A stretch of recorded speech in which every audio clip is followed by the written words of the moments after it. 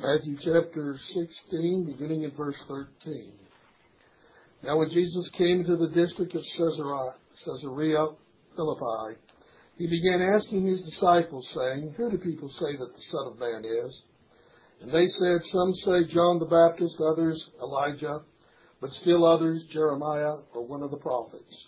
He said to them, "But who do you say that I am?" And Simon Peter answered and said, "Thou art the Christ, the Son of the living God." And Jesus answered and said to him, "Blessed are you, Simon Bar-Jonah, because flesh and blood did not reveal this to you, but my Father who is in heaven. And I say to you that you are Peter, and upon this rock I will build my church, and the gates of hell shall not overpower it." I suppose that it is fitting for my final sermon to you as your pastor is with one of the great themes of the Bible, the victory of Christ's church in history. Jesus had commended Peter's confession as the great confession of all genuine Christians. The knowledge that Jesus is the promised Messiah, that He's the Christ, is solely the work of the Holy Spirit in a person's life. That's why Jesus said, "Peter, your confession of who I am didn't originate with your mind. It is a revelation of God to you by the Holy Spirit." No one can have this discernment of who Jesus really is outside of God's saving power. To know Jesus and to embrace Him as your Savior, as your Lord, is evidence of the dunamis of God, the power of God, as Romans 1:16 says, that the gospel is the power of God into salvation to everyone who believes.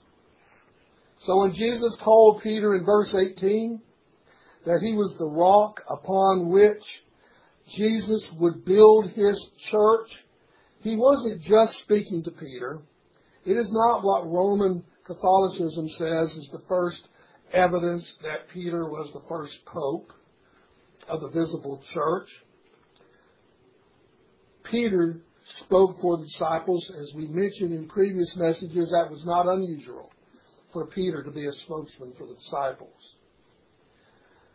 What Jesus says here is that your confession, and speaking on behalf of the rest of the disciples, is that which is true about the Son of God.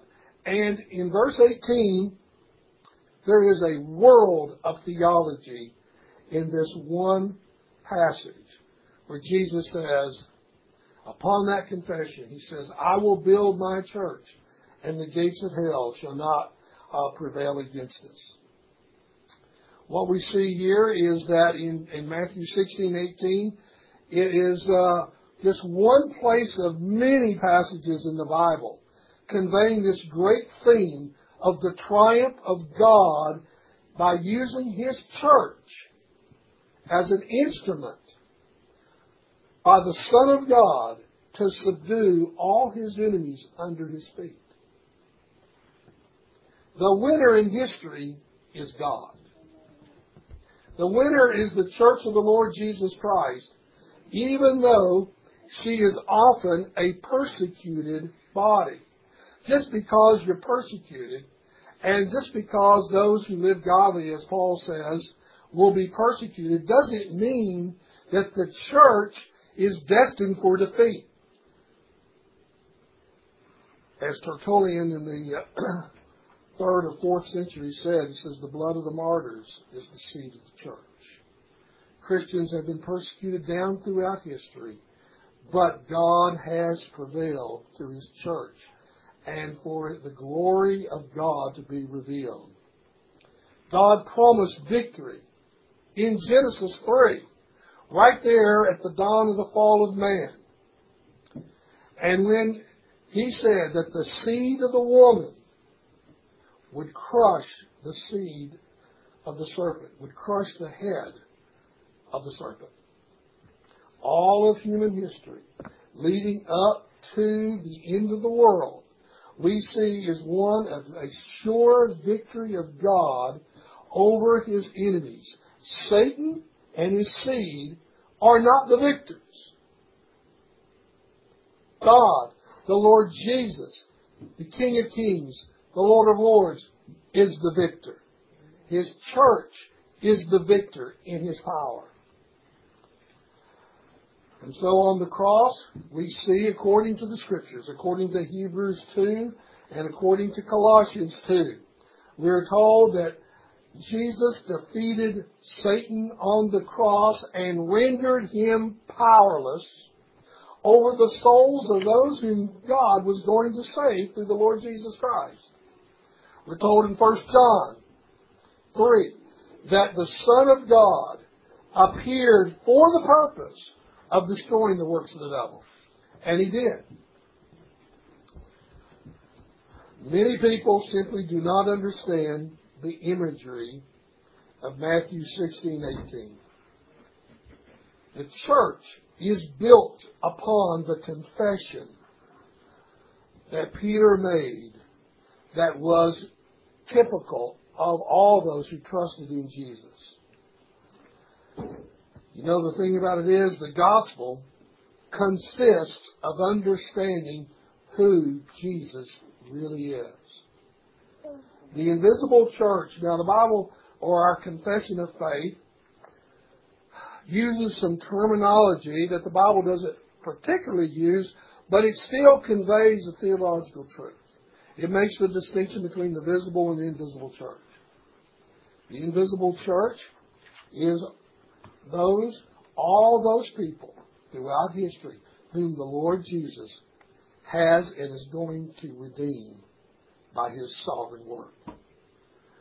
And that those who confess that Jesus is the Lord and is their Savior, they are the redeemed of the Lord. For example, we see in Romans 10, if you look at Romans 10, that great confession of what constitutes a genuine Christian. We read here in Romans 10, look at verses 9 and 10, that if you confess with your mouth Jesus is Lord and believe in your heart that Christ raised him from the dead, you shall be saved. For with the heart man believes, resulting in righteousness, and with the mouth he confesses, resulting in salvation. And so we see here that the mouth confesses that which the heart believes. And we confess the Lordship of Christ. Now some people have viewed Matthew 16 as where the church is pictured as this invincible citadel where the attacking forces of Satan cannot overpower it. But that really is a faulty understanding of Matthew 16:18. And the imagery here, I do not think is coincidental what Jesus uses. And it's really something that I believe Jesus was speaking of in Genesis chapter 22. Now, if you turn back to Matthew 16 for a moment. I want you to look at the text, and I want you to look at the grammar of the text, and you're going to see this. It says, I will build my church, and the gates of hell shall not overpower it. What is confusing to people is that when you think of overpowering, it seems to convey assaulting but not able to prevail. But let me ask you, and the grammar is very clear, is it the gates of the church that are pictured here? Is that what the text says? No, it says it's the gates of hell. And these gates, and gates don't attack. They don't attack. Gates are defensive structures. And the Bible clearly, Jesus clearly says, it's the gates of hell that will not have the power to withstand His church. Now the attacker is not the forces of darkness here, but the forces of light. It's the church of the Lord Jesus. Now, I mentioned that I don't think Jesus was using this as a coincidence to say it this way. I think he was specifically thinking of Genesis 22. So I want us to turn to Genesis 22 and look at verses 12 through 18. This is the instant where God had commanded Abraham to sacrifice Isaac to see if he would trust in him. And we're going to see that Abraham will pass the test of God. Well, let's start reading at verse 12 of Genesis 22. And he said, "Do not stretch out your hand against the lad, and do nothing to him, for now I know that you fear God, since you have not withheld your son, your only son, from me." Then Abraham raised his eyes and looked, and behold, behind him a ram caught in the thicket by his thorns. And Abraham went and took the ram and offered him up for a burnt offering in the place of his son. And Abraham called the name of that place, "The Lord will provide." As it is said to this day, "In the mount of the Lord it will be provided." Then the angel of the Lord called to Abraham a second time from heaven and said, "By myself I have sworn, declares the Lord, because you have done this thing and have not withheld your son, your only son. Indeed, I will greatly bless you, and I will greatly multiply your seed as the stars of the heavens and as the sand which is on the seashore. And your seed shall possess the gate of their enemies. And in your seed all the nations of the earth shall be blessed, because you have obeyed my voice." Notice what the text says. This seed of Abraham is going to do what? Possess the gate of their enemies. Now that's a sign of victory. We are told in Genesis chapter 15 that God promised to make Abraham's seed as numerous as the stars of the heaven and as the sand of the seashore. It was Abraham's faith in that promise, where Genesis 15:6 says, because he believed that promise, it says, righteousness was imputed to Abraham because of that faith. Faith in a promise, and that's all what it was, faith in a promise. The promised seed had not yet been born. Now, this has confirmed the fact that Genesis 15:6 is conveying the fact that Abraham's faith was in this promise, but the promise was in the promised seed. Paul confirms this in Romans chapter 4. I want you to turn to Romans chapter 4 and look at verses 1 through 5. "What then shall we say? That Abraham, our forefather, according to the flesh, is found. For if Abraham was justified by works, he has something to boast about, but not before God. For what does the Scripture say? And Abraham believed God, and it was reckoned to him as righteousness. Now to the one who works, his wage is not reckoned as a favor, but what is due. But to the one who does not work, but believes in him who justifies the ungodly, his faith is reckoned as righteousness." You see, Paul takes and gives an inspired interpretation of Genesis 15:6.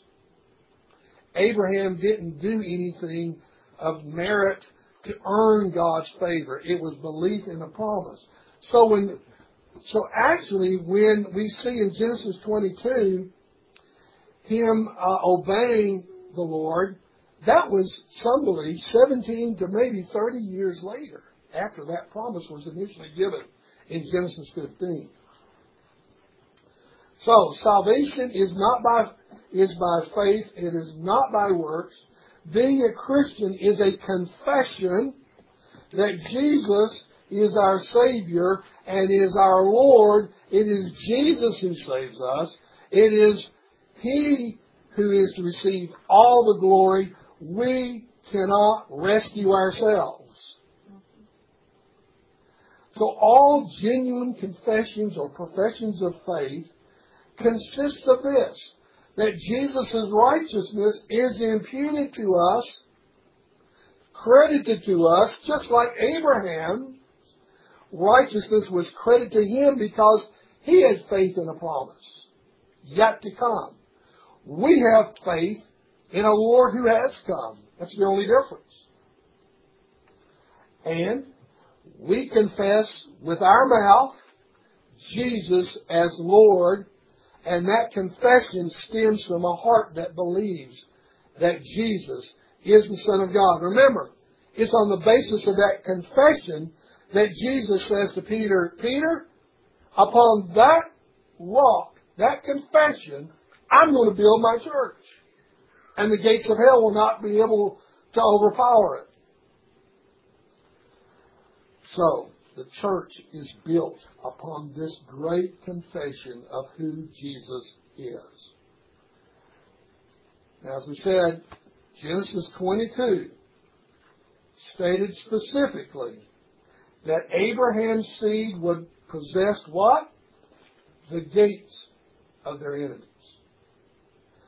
No, you can't. I trust you can't escape noticing the similarity of Genesis 22:18 and in Matthew 16:18.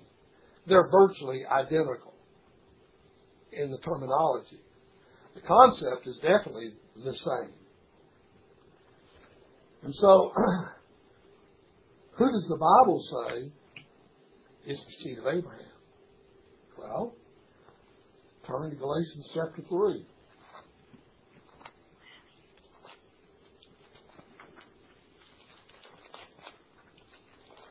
Let's look first of all at verse 16 of Galatians 3. Now the promises were spoken to Abraham and to his seed. He does not say and to seeds as referring to many, but rather to one, and to your seed, that is Christ. But then as we look over further in Galatians 3, turn to look at verses 29. And if you belong to Christ, then you are Abraham's seed, heirs according to promise. You see in Scripture, the seed of Abraham is both singular and plural. The seed of Abraham is singular, Christ. He's the head. But then the Scripture says as well that the seed of Abraham is plural, those who believe in Jesus.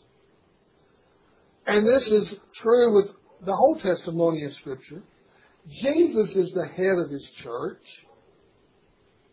And when we are in union with Jesus, we are part of that great body of believers in history. We are the seed of Abraham. It is to us who have been given the promises. Now, the seed of Abraham. We're told in the Scripture, does it not say in Genesis 22, that they are destined to possess the gates of their enemies? Now turn over, to show you that this is a common theme, turn over to Genesis 24. And look at verse 60. Now the context here is when the servant was sent to find a wife from their countrymen for Isaac. And he finds Rebekah. And this is a statement that Rebekah's family makes when they realize that she's the one chosen, as it were, by God to be the wife of Isaac. And it says in verse 60, this is her family speaking, and they blessed Rebekah and said to her, may you, our sister, become thousands of 10,000s, and may your seed possess the gate of those who hate them. See that? Mm-hmm. So possessing gates of one's enemies is a symbol of victory. Who possesses the gates? Well, it says the promised seed. Now, Isaac was the promised seed born to Abraham and Sarah, right? And here we see who was the promised seed born to Isaac and Rebekah. But Jacob was the promised seed. And it says they would possess, the promised seed would possess the gate of their enemies. Turn over to Romans 9 with me, and we'll see that the Bible is very specific as to who is that spiritual seed. Look at Romans 9, verses 3 through 11. For I could wish that I myself were accursed, separated from Christ for the sake of my brethren, my kinsmen, according to the flesh, who are Israelites, to whom belong the adoption as sons, the glory and the covenants, and the giving of the law and the temple service and the promises, whose are the fathers, and from whom is the Christ according to the flesh, who is over all, God, blessed forever. Amen. But it is not as though the word of God has failed, for they are not all Israel who are descended from Israel. Neither are they all children because they are Abraham's seed. But through Isaac your seed will be named. That is, it is not the children of the flesh who are the children of God, but the children of the promise are regarded as seed. For this is a word of promise. At this time I will come, and Sarah shall have a son. And not only this, but there was Rebekah also, when she had conceived twins by one man, our father Isaac. For though the twins were not yet born, and had not done anything good or bad, in order that God's purpose, according to his choice, might stand, not because of works, but because of him who calls.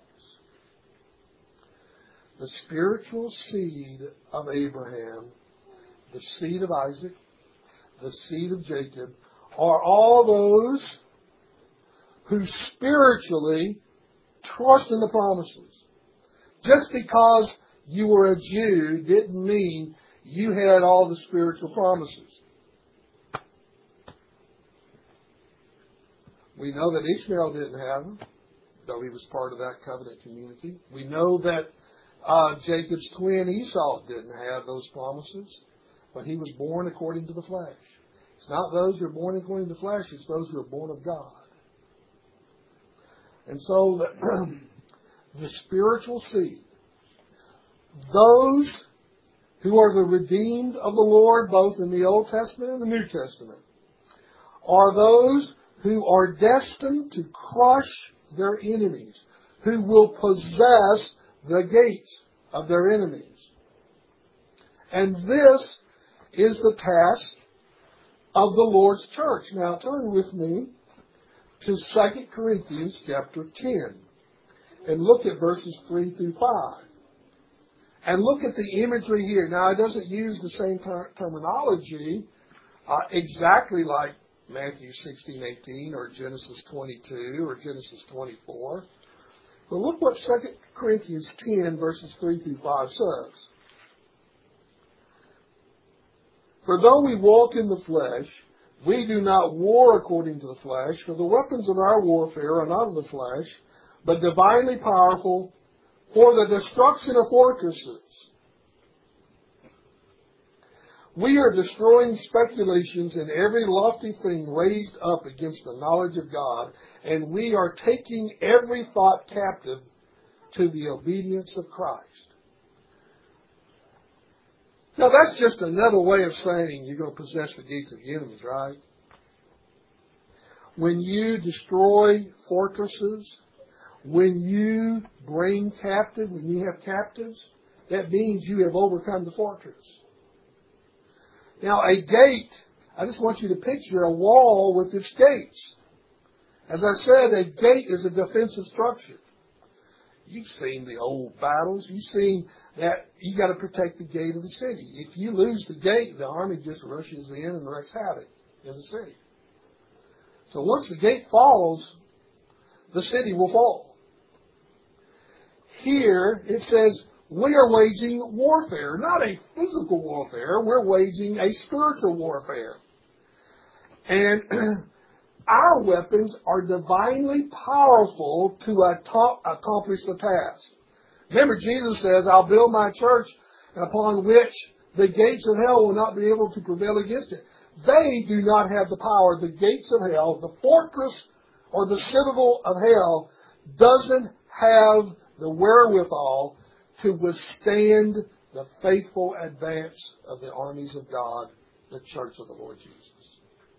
This is the testimony of Scripture. This is the theme, one of the great themes in the Bible. So, in this regard, the notion of victory in the Scripture is portrayed as possessing the gates of enemies. And there's another way it's portrayed in the Scripture, by the Messiah who makes his enemies lick the dust. Now you think about that image. But you know where that first promise of the enemies of God licking the dust came from? Turn with me to Genesis 3:14. Now in the fall, and in God's pronouncement of judgment upon all those responsible in the fall of man, notice what God said in verse 14 of Genesis 3. And the Lord God said to the serpent, because you have done this, cursed are you more than all cattle and more than every beast of the field.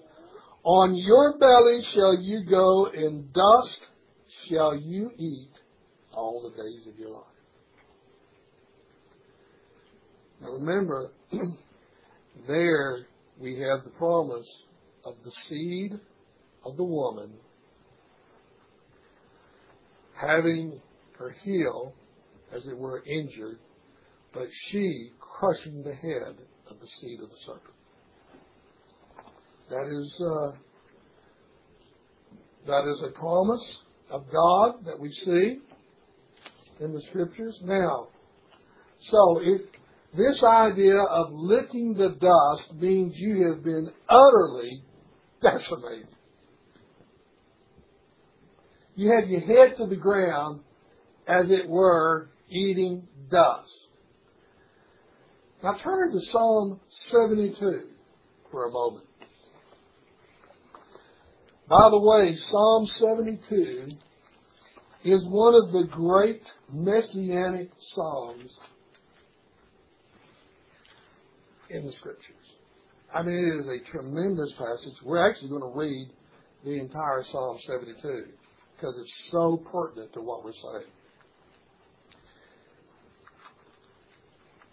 Give the king thy judgments, O God, and thy righteousness to the king's son. May he judge thy people with righteousness, and thine afflicted with justice. Let the mountains bring peace to the people, and the hills in righteousness. May he vindicate the afflicted of the people. Save the children of the needy. Crush the oppressor.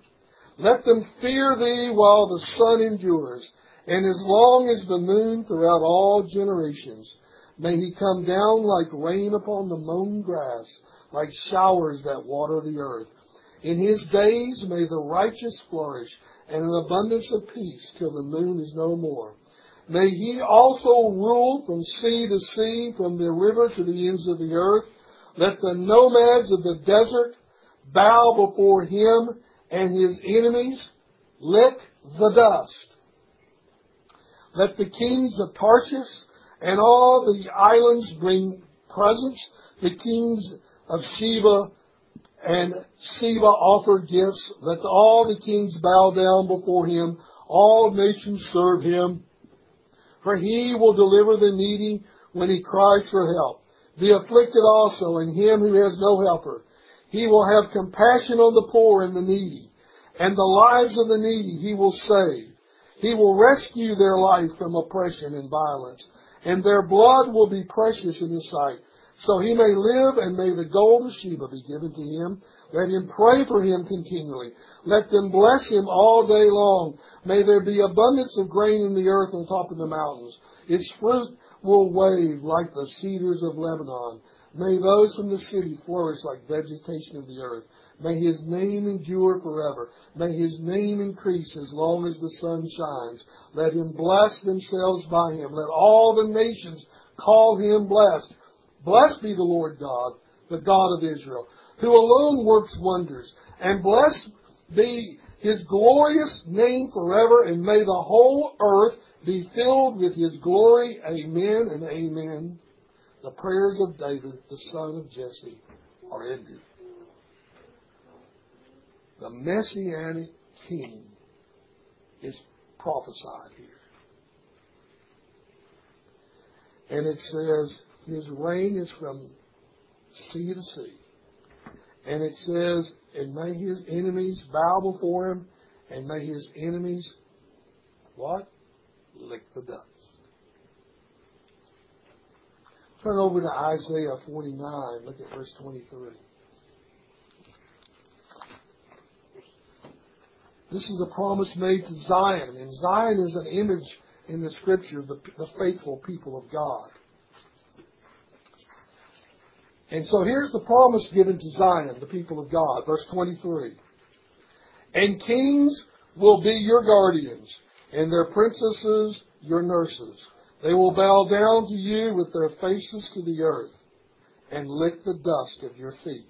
And you will know that I am the Lord. Those who hopefully wait for me will not be put to shame. So, the enemies of God lick the dust. And if you were to see that how common this theme is, turn over to the book of Micah. Look at Micah chapter 7, verses 14 through 20. Micah 7, verses 14 through 20. Shepherd thy people with thy scepter, the flock of thy possession, which dwells by itself in the woodland, in the midst of a fruitful field. Let them feed in Bashan and Gilead, as in the days of old, as in the days when you came out from the land of Egypt. I will show you miracles. Nations will see and be ashamed. Of all their might, they will put their hand on their mouth. The ears will be deaf. They will lick the dust like a serpent, like reptiles of the earth. They will come trembling out of their fortresses. To the Lord our God they will come in dread, and they will be afraid before thee.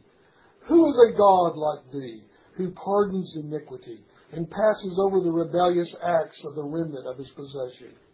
He does not restrain his anger forever, because he delights in unchanging love. He will again have compassion on us. He will tread our iniquities underfoot. Yes, thou wilt cast all their sins into the depths of the sea. Thou wilt give truth to Jacob, and unchanging love to Abraham, which thou didst swear to our forefathers from the days of old. So, the imagery of licking the dust is that of being conquered. And the Bible portrays being conquered. Now here's the glorious spiritual truth. Yes, physical conquerors could make their enemy physically lick the dust as a sign that they have been subjugated. Yes, God can do that to his enemies, but you know what? The way the Lord defeats most of his enemies, and the way he makes them lick the dust, meaning they have been subdued. Because it says, if you notice what Micah 7:14 says, shepherd thy people with thy scepter. Now the scepter is a symbol of authority of a king, right? And when he stretches forth the scepter, then he is giving kingly commands.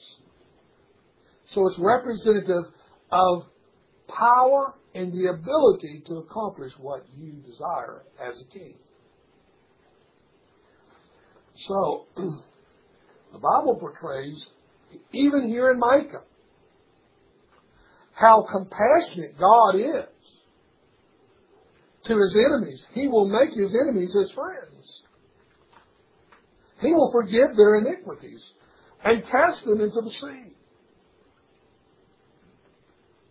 That's what he does. So, with all this in mind, turn to Psalm 110.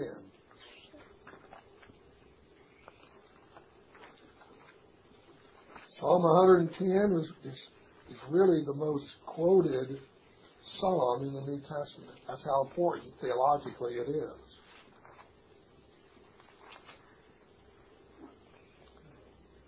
The Lord says to my Lord, sit at my right hand until I make thine enemies a footstool for thy feet. The Lord will stretch forth thy strong scepter from Zion, saying, rule in the midst of thine enemies. Thy people will volunteer freely in the day of thy power. In holy array from the womb of the dawn, thy youth are to thee as the dew. We know from Scripture, we know from the testimony of the apostles in the New Testament, even from the words of Jesus himself, he is David's son and Lord at the same time. He is the God-man. He is David's Lord, but he also descended from David. See, the Pharisees, scribes, they couldn't understand that. Jesus posed that question to them. He says, tell me how David could be the Lord of the Messiah and yet be under his authority. And they couldn't answer the question. That's when Jesus says, if you can't answer that, I'm not going to answer your questions. But of course, if they'd understood Scripture, they knew this. Others knew that, who were given the ability by the Holy Spirit to know it. So this stretching of the scepter of the Messiah, it says, it's ruling in the midst of his enemies. But what does it say here? Thy people will volunteer freely in the day of thy power. That means all those who are his people. Who are his people? Now, what did Jesus say in John 6? My Father has given me a people, a sheep. And my sheep hear my voice, and they what? They follow me. That's why the Scripture says, Jesus says, if you have ears to hear, hear. My sheep hear my voice, and they follow me. They believe in me. And so what we see here, this idea of the Messiah stretching forth his scepter amongst his enemies, he is subduing his enemies under his feet. That's just another way of saying possessing the gates of your enemies, right? But to show you how this imagery of how does the Messiah do this? How is his scepter causing people to volunteer freely in the day of his power? Well, let's take a look at two texts. Turn to Revelation 19. Look at verses 11 through 16. Now, some have erroneously thought that this has a reference to the second coming. It has not a reference to the second coming. It has a reference to the first coming of Christ. Because nowhere does it say in the New Testament with reference to the second coming that he is waging war. No. In the second coming, it's coming to receive the kingdom that has already been conquered according to 1 Corinthians 15. Here's what the text says in Revelation 19, 11 through 16. And I saw heaven open, and behold, a white horse, and he who sat upon it is called Faithful and True, and in righteousness he judges and wages war. And his eyes are a flame of fire, and upon his head are many diadems. And he has a name written upon him which no one knows except himself. And he is clothed with a robe dipped in blood, and his name is called the Word of God. And the armies which are in heaven, clothed in fine linen, white and clean, were following him on white horses. And from his mouth comes a sharp sword, so that with it he may smite the nations. And he will rule them with a rod of iron, and he treads the winepress of the fierce wrath of God, the Almighty. And on his robe and on his thigh he has a name written, King of Kings and Lord of Lords. A sharp sword protruding from his mouth, by which he smites the nations. Now, this is all figurative language, but it's conveying what is this sharp sword? What is its symbol coming out of his mouth? Well, turn over to Isaiah 11, which is a messianic prophecy, and we'll see. Isaiah 11. Let's start at verse 1 to verse 4. Then a shoot will spring from the stem of Jesse, and the branch from his roots will bear fruit, and the Spirit of the Lord will rest on him, the Spirit of wisdom and understanding, the Spirit of counsel and strength, the Spirit of knowledge and the fear of the Lord, and he will delight in the fear of the Lord. And he will not judge by what his eyes see, nor make a decision by what his ears hear. But with righteousness he will judge the poor, and decide with fairness for the afflicted of the earth. And he will strike the earth with the rod of his mouth, and with the breath of his lips he will slay the wicked. Now the Messiah does not have bad breath. The imagery is what Revelation 19 says. It's just whether it's a sharp sword on his mouth or the rod. So and we know from the Scripture and from Jesus' own testimony, he is the rod of Jesse. He is that promised rod, that stem. And what does the Messiah do?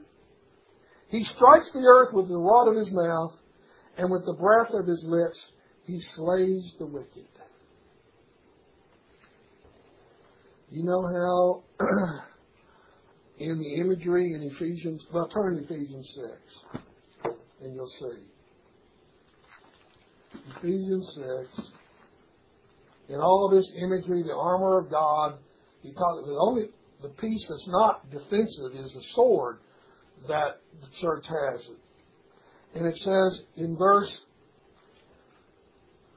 17, it says of Ephesians 6, and take the helmet of salvation and the sword of the Spirit, which is the Word of God. The sword of the Spirit is the Word of God. So what do you think is this sharp sword coming out of the mouth of the Messiah? What do you think this rod that comes out of the mouth of the Messiah in Isaiah 11 that slays the wicked? It's the gospel. It is the gospel. It is the word preached. And what do we see in the testimony of the apostles? Wherever they went and preached the gospel, they were using the sword of the Spirit.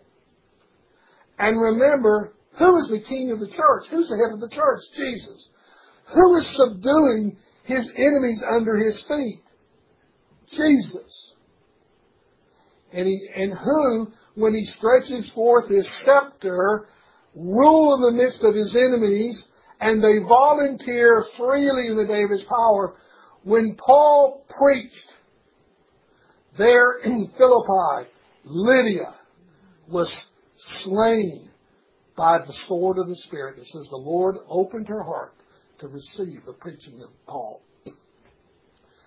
When Paul and Barnabas went throughout Asia Minor, and all these people were believing in the gospel when the Jews had rejected it, what was happening? The Messiah was stretching forth his scepter, and he was striking his enemies with the rod of his mouth, the preached word of the apostles. And guess what? As Acts 13:48 says, as many as were ordained of God believed. They volunteered freely in the day of thy power is what they did. You see how glorious the Scripture is? You see, as I studied the Scriptures, I don't really like doing puzzles like some, but it's like doing the Scriptures, like piecing the puzzle together. And I remember doing these studies over the years, and I'd get excited. I said, there's a unity to the Bible. There's a great unity. There are themes that run through It all ties together. That's because there's one God, right? And the God of the Bible is the true and the living God. You see, it is the preached word of the Messiah that conquers his enemies. It is the preached word of the church that the gates of hell can't resist. How do you think we bring captive every thought to the obedience of Christ according to 2 Corinthians 10? By volunteering freely in the day of his power. That's how the fortresses of hell are defeated. By the preached word of God. We're going to end with this text. While we're in Ephesians, look at Ephesians 1, verses 18 to 23.